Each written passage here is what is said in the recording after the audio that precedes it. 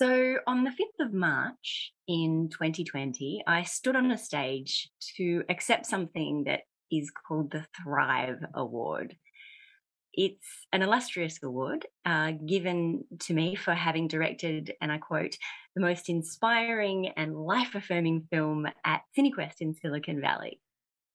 And I'm not telling you this to brag, I'm telling you this to tell you that this was supposed to be a memorable moment, the night of the North American premiere of a film that had taken me almost 3 years to make.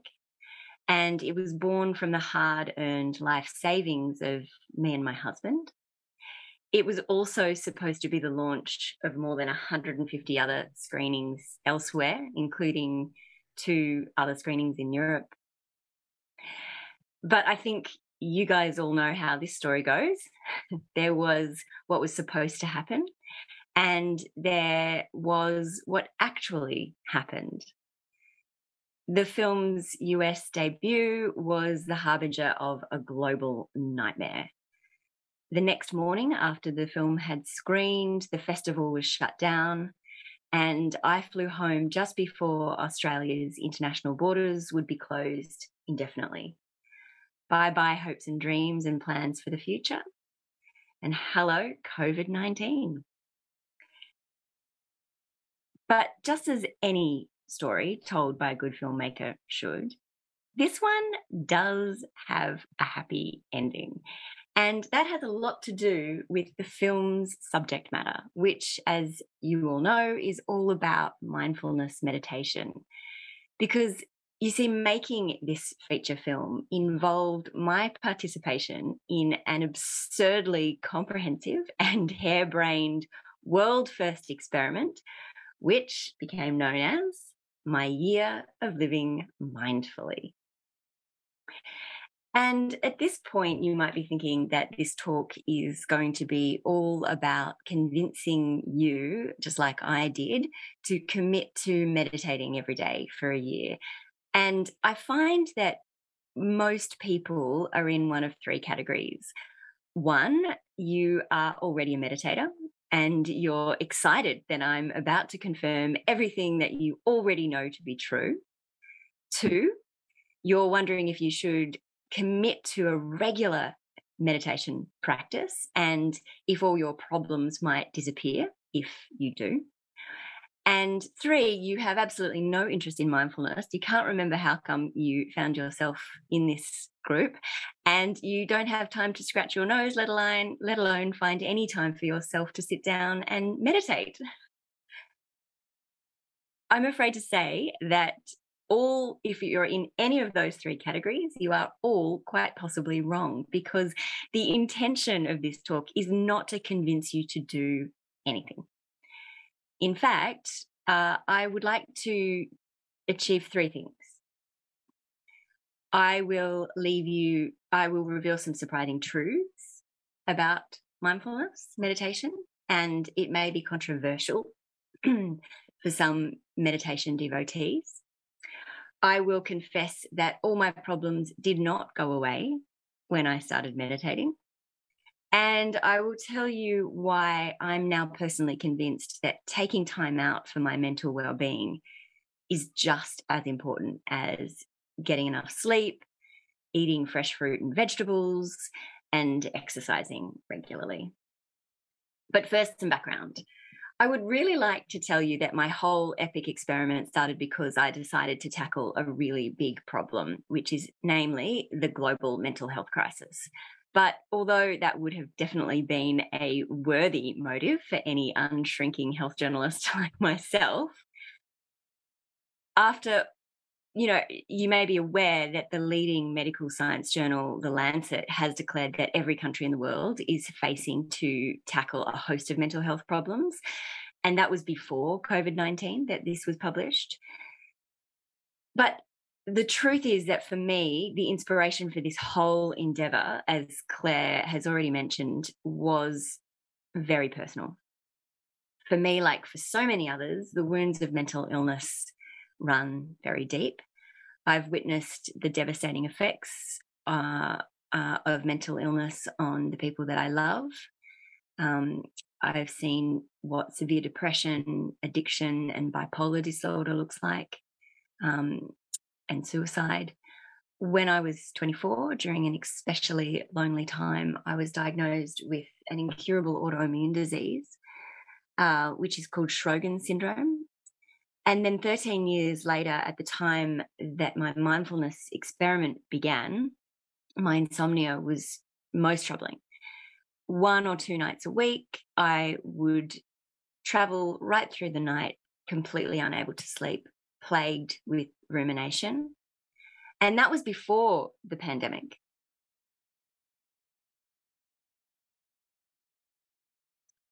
I definitely wanted to investigate solutions to help others, but I really also wanted to find answers for myself. And it wasn't just my future that I was thinking about. I wanted to be able to teach my kids how to prepare themselves for the world that they will inherit. As they faced a future of increasing uncertainty, how could they learn to nurture and nourish and protect their minds? Now, although there are lifestyle recommendations in diet and sleep and exercise for good health, I was actually doing all of those things, following the guidelines as a very conscientious health journalist. And I was surprised that when I looked for something more concrete, a kind of mental fitness training, like the brain's equivalent of a 30-minute workout or the mind's daily serving of 5 fresh fruit and vegetables, there was nothing. And because of my work as a health journalist, I knew that any realistic solution would need to meet some key requirements. It needed to be free, or at least very affordable. It needed to be available to anyone, regardless of their education or their life circumstances. It needed to flexibly fit into people's schedules. And most importantly for me, it needed to be based on scientific evidence, which was a lot to ask in my search for the equivalent of a healthy eating plan for my mind. But there was one thing that seemed to fit the bill, which this group will already be well and truly on top of, and that is mindfulness meditation. And many of you will already be familiar with the meta-analysis that was published in the medical journal JAMA Psychiatry, which was done by Professor Willem Kuyken and his colleagues. And that concluded that an 8-week program called Mindfulness-Based Cognitive Therapy, MBCT, that's for those of you who aren't teachers, that's delivered by qualified instructors in a really rigorous group setting. And what Willem's meta-analysis concluded is that MBCT can be equal to drugs for preventing recurrent depression. And there were similar programs that were showing a great deal of promise for the treatment of things like chronic pain, stress, anxiety, and addiction. And these were in randomized controlled trials. So given the mental health crisis, and that, as the Lancet said, that we were facing and failing to tackle this crisis, I wondered if all of this evidence that I was looking at was too good to be true. And then on a personal level, I wondered what would happen if I really committed to meditating every day for a year. My first problem is that I really didn't know what I was supposed to be doing. Meditation is one of the fastest growing health trends and a more than $1 billion industry, with 100,000 products capitalizing on the word mindfulness for sale on Amazon, including my 2 favorites, the Mindful Pets tear stain remover combs for dogs and the Mindful, with 2 L's, Mindful Products space-saving wine bottle rack. With all of this, it was really hard to know where to start and who to trust. And on top of that, there was also research being published showing that meditation doesn't always work, that it can be dangerous, and with papers warning that misinformation and poor research methods could lead to us being harmed, misled, and disappointed. How was I, as a questioning, curious journalist, to know if I was doing the right kind of mindfulness training. And what is mindfulness anyway? I did know enough to know that it was essentially a 3,500-year-old technique to teach me how my mind works. But I suspected that if Siddhartha Gautama, aka the Buddha, who, if you know, he was really essentially what I consider to be the world's first best-selling psychologist. But I suspected that he probably wouldn't recognize his systematic method for relieving suffering in a jar of mindful mayonnaise. But as someone who values evidence, I decided that I would recruit 6 Australian researchers, as well as my doctor, in order to track my stress hormones, immune system, gene expression, cellular aging, subjective well-being, and brain changes and function. I guess what I really wanted to know once and for all is, was mindfulness worth putting on my daily to-do list?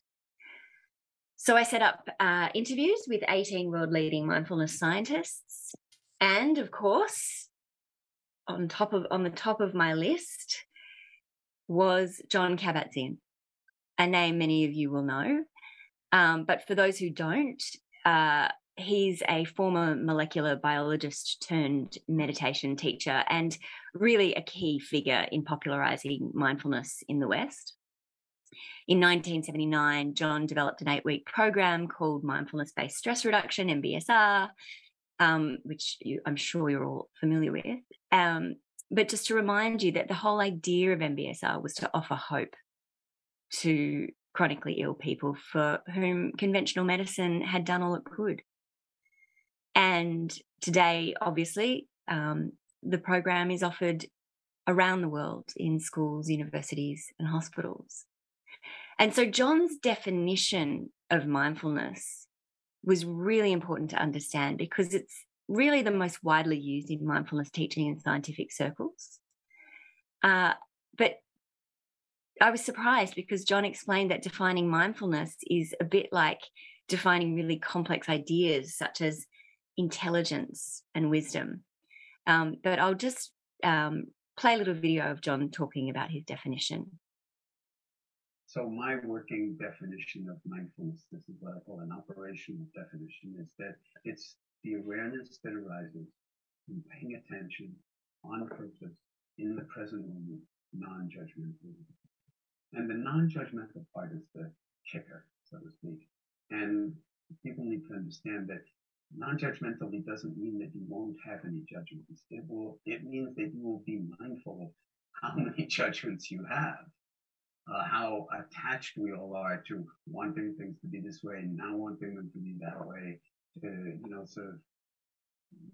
just having things be different, and then not judge the judging.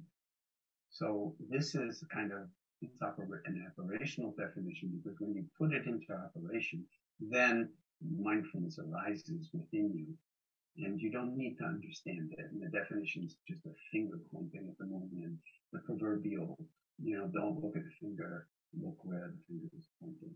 And so when you listen in that kind of a deep way to your own experience, you uncover or recover or discover new dimensions of your own life, and learn how to inhabit them, including awareness of you uncover or recover or discover new dimensions of your own life, and learn how to inhabit them effortlessly in ways that are healing and transformative, and that catalyze learning and growing across the lifespan.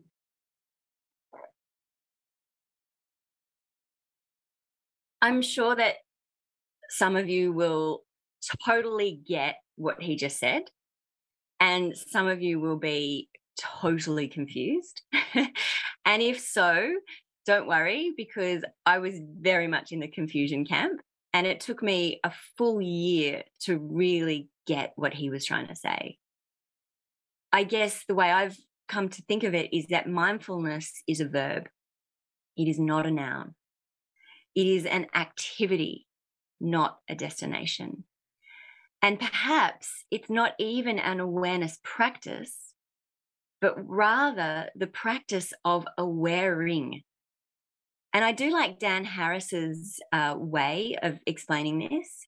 He was a presenter of Good Morning America who turned to mindfulness after having a breakdown in front of 5 million people on live TV. And for him, mindfulness is like sitting behind a flowing waterfall, aware of the gushing water that are his thoughts and experiences, but he's not in the water, he is outside the water. So as to how all of this played out in my own experiment over the year, there is a really big difference between understanding mindfulness in theory and actually putting it into practice. You've probably heard the saying that practicing mindfulness meditation is like trying to tame the monkey mind. But for me, and I suspect many of you, it is more like trying to wrestle with a bull elephant. As instructed, I would direct my awareness to a point of focus, be it my breath or my body or whatever else, and pretty much instantly I would find that my mind is elsewhere, thinking, planning, remembering, anything but where I was intending my mind to be. But what really helped me with this was doing a little bit of digging into the current neuroscientific thinking about how my mind works. This is Associate Professor Amishi Jha, who some of you know, who is the director of the Jha Lab at the University of Miami. So, for example, a simple exercise like mindfulness of breathing, the key aspects of that are to notice what's happening in the body, right, tied to breathing, select some aspect of a sensation, and then when the mind wanders, to return it back. So the key words that I take away are notice, select, control mind wandering, or notice mind wandering.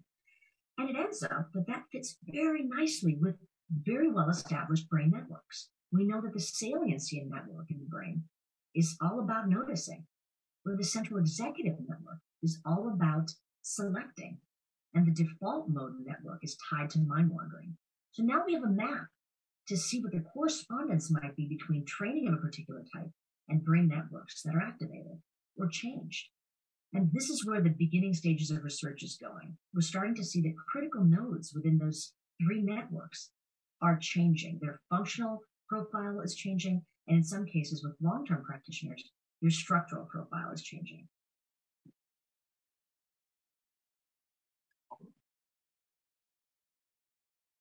At this point, I really want to emphasize that there is currently not yet specific neural signatures for what happens during mindfulness training. But Amishi and her colleagues are learning that there are at least 3 major brain networks involved in mindfulness training. And one in particular, the default mode network, DMN, really interests me. This is a network that lights up in brain scanners when we're told not to do anything in particular.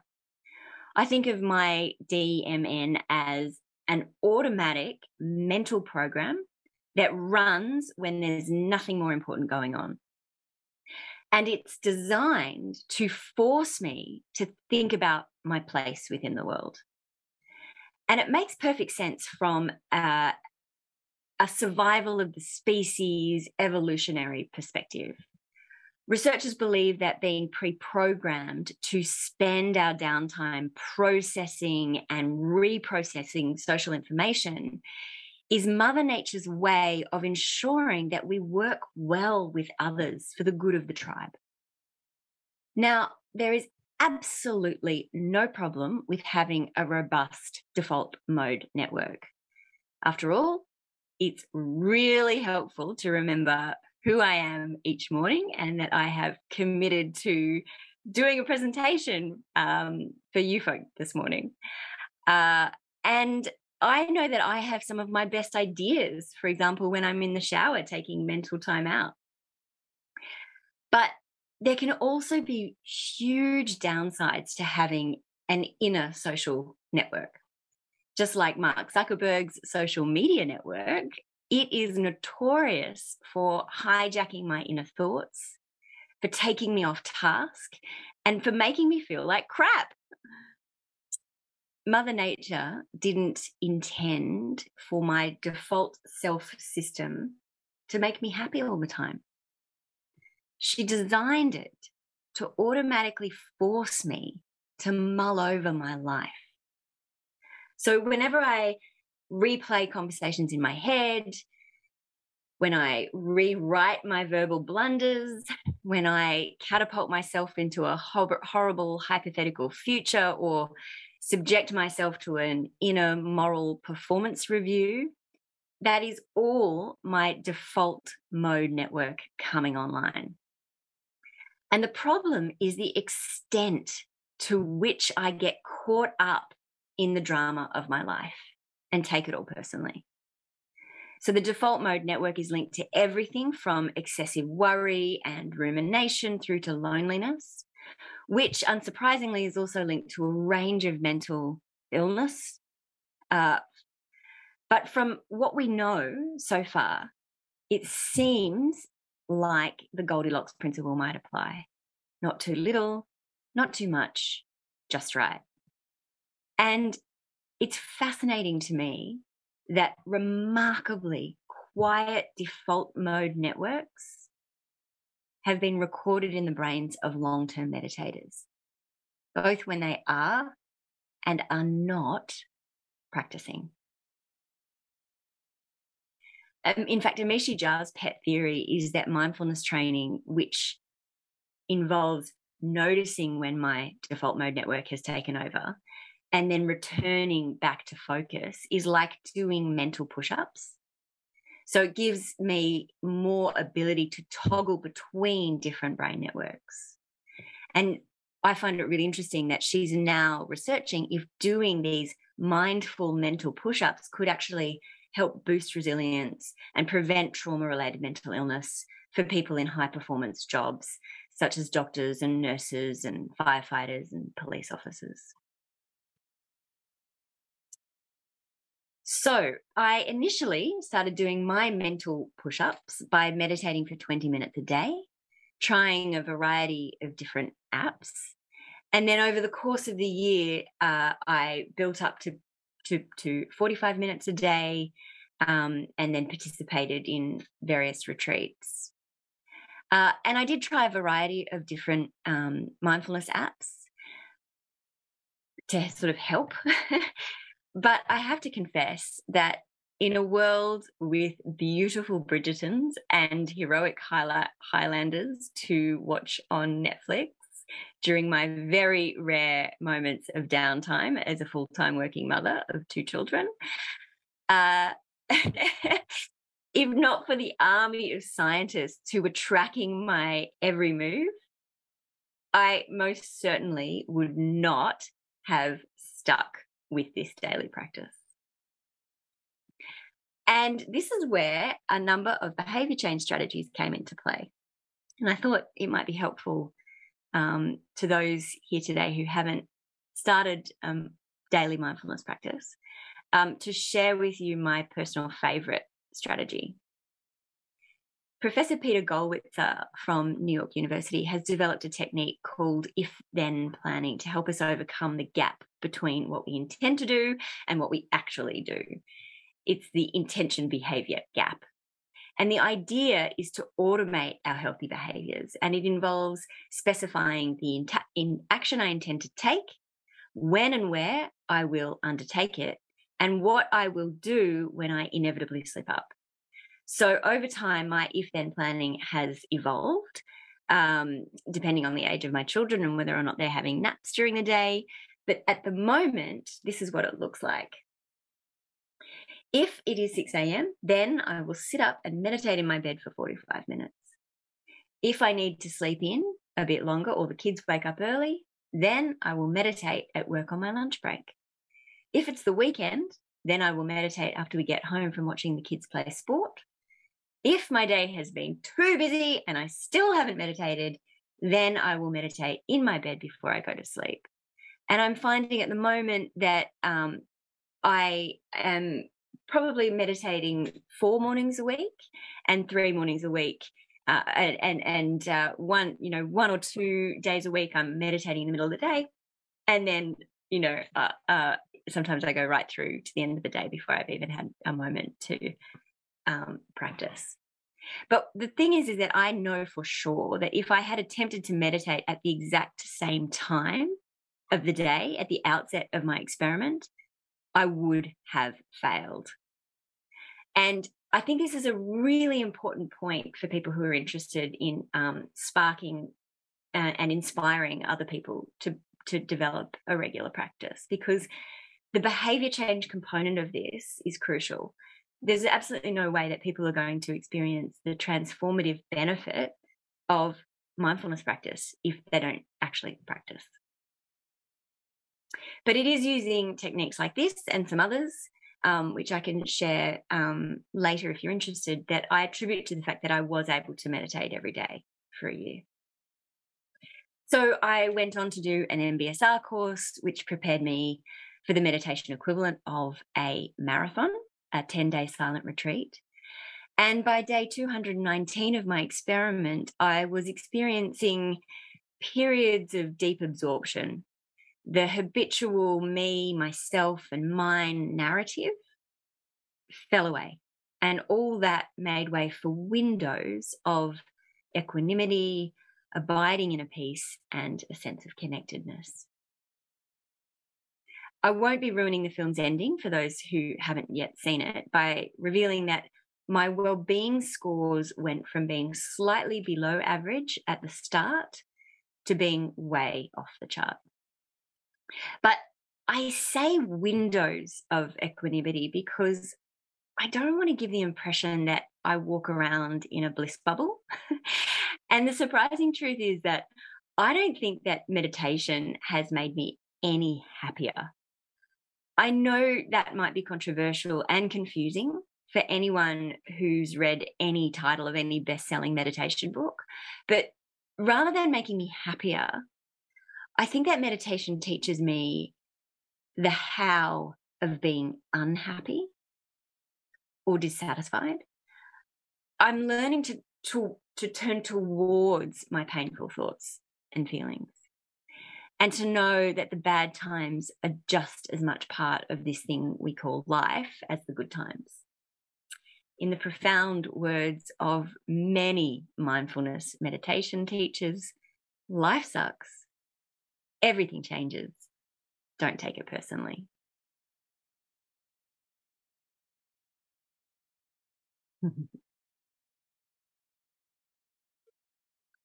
And the word I've developed to describe this is being discomfortable. Comfortable in the inevitable discomfort that makes me human. Although the experts call the same thing decentering, which is a science speak for being aware of our incoming thoughts, feelings, and experiences and accepting them, but not attaching or reacting to them. So now that I view mindfulness in this way, it finally makes sense to me why, with the help of good mindfulness teachers, depressed people can recognize that their despondency is something separate from themselves. People with addictions can develop distance between craving and behavior. And chronic pain sufferers, like me, can disconnect from their pain and all of its emotional overlay. This practice of mindful awareing also means that in the same way that school children can be taught not to believe everything they first hear, they can also learn not to believe everything they first think and feel. And our workplaces too can be transformed by people who are cultivating an ability to respond and not react. I really want to be clear that I am not for 1 second suggesting that mindfulness is better than the best mental health interventions. medicine and therapy has saved the lives of people that I love. And I'm not suggesting that we can meditate away all the ugliness in the world, nor am I saying that mindfulness will be the only method that we'll be able to train our minds for mental health in the future. It's also true that my experiment won't tell us about the effects of meditation on anyone else in different circumstances. This is what scientists call N equals 1. But when we zoom out and we look at what we do know, a recent meta-analysis shows that when delivered by qualified practitioners, like those at OMF, in clinical settings, the strongest evidence is for pain, depression, smoking, and some addictions. Mindfulness, which works as an adjunct to whatever else is available, in my view, looks pretty darn promising. So by now, you're probably getting the drift that I've come to see that mental well-being is an important life skill, like reading is a life skill. It can be taught, trained, practiced, and learned, but I will leave it to the pioneering neuroscientist Richie Davidson to sum it up. And as I often say, the brain is changing wittingly or unwittingly, constantly. Our brains are constantly being shaped. And the invitation in all this work is that we can actually take more responsibility for the shaping of our brains in ways which may underlie positive qualities of the mind and well-being. Mindfulness is one of many, many different kinds of qualities of the mind and meditation practices. And so one of the things that we're doing is calling attention to other practices as well. And the way we think about it is these practices can promote well-being. And one of the important implications is that these practices can become a kind of mental exercise that is as commonly practiced as physical exercise is today. We all acknowledge that physical exercise is something good for our health now. We also all take care of our bodies in other ways. We all brush our teeth several times a day, recognizing that that's important. I envision a time in the future where mental exercise will be viewed in the same way. It will become part of a kind of personal mental hygiene. And I think that this is actually an urgent public health need. And I think framing it in that way is really important. And it really is around this simple idea that well-being can be learned, that well-being is actually a skill.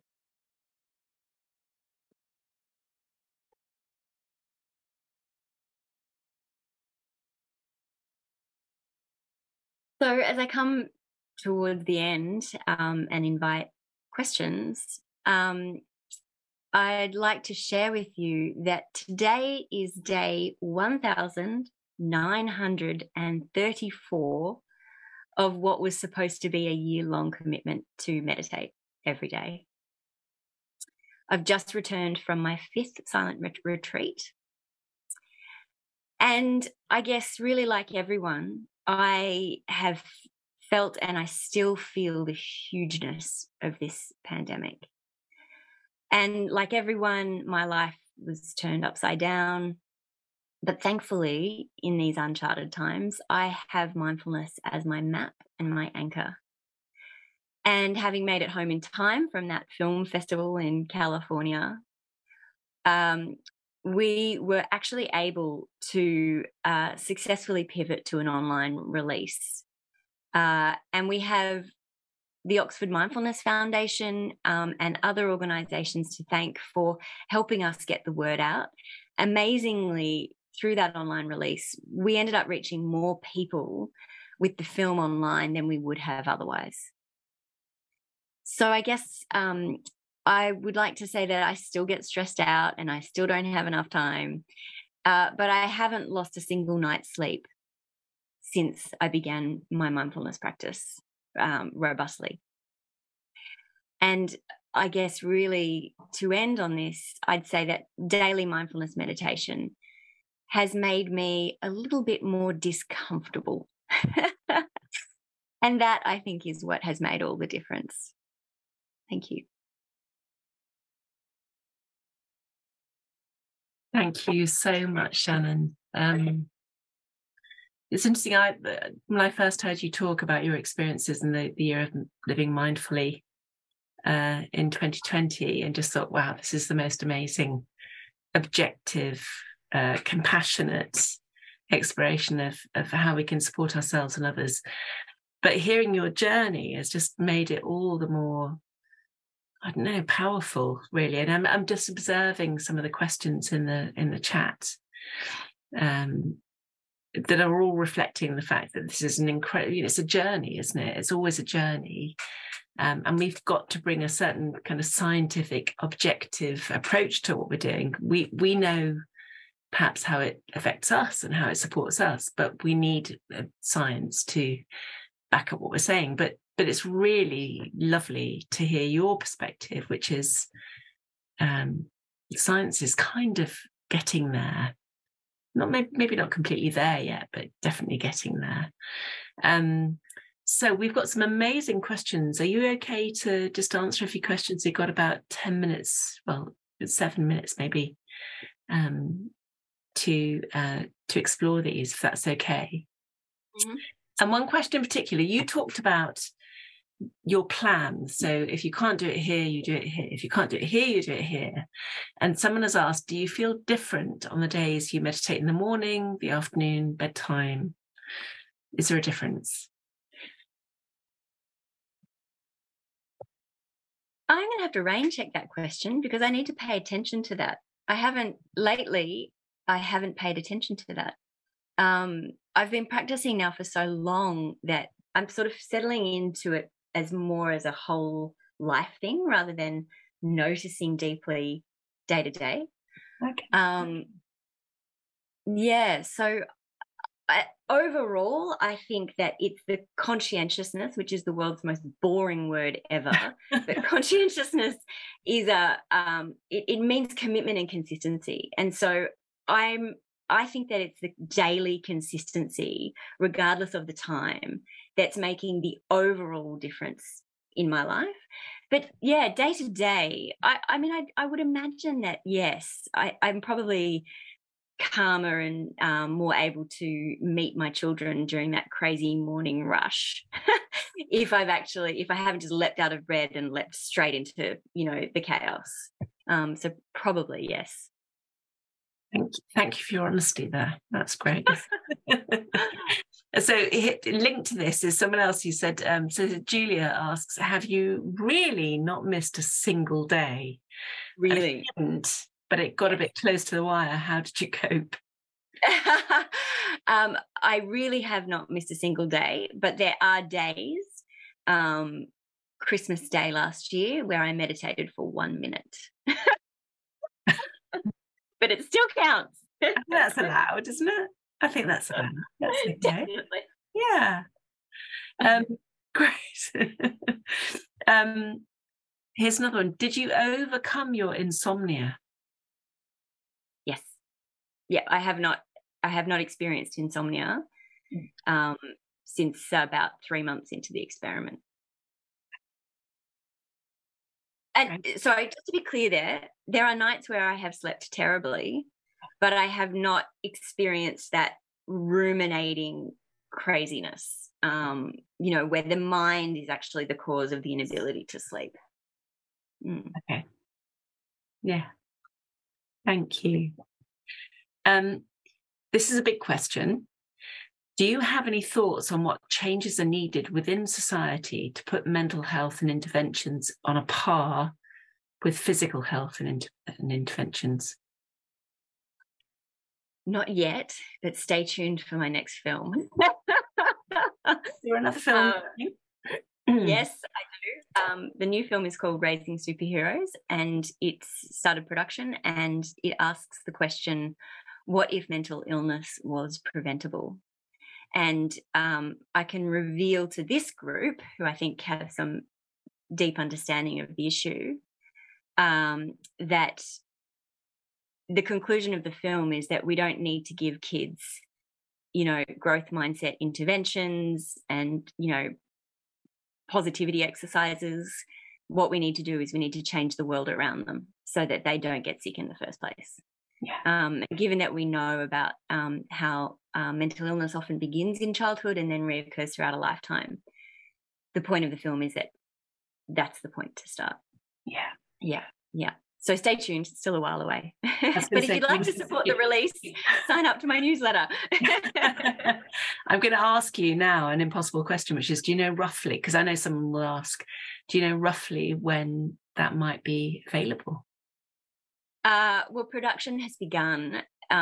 It's just, there's there's some holdups, but let's say hopefully in the next 12 months. Yep. Great. I'll hold you to that then. So lots of questions I think I get a sense that people are really interested in your personal practice. So here's another one. Thank you for that. Thank you for being interested in that. Yeah. Well, I think it's rather mind-blowing that you've not missed a day, I think is what's coming on the chat here. Is 45 minutes of practice different to 20 minutes of practice?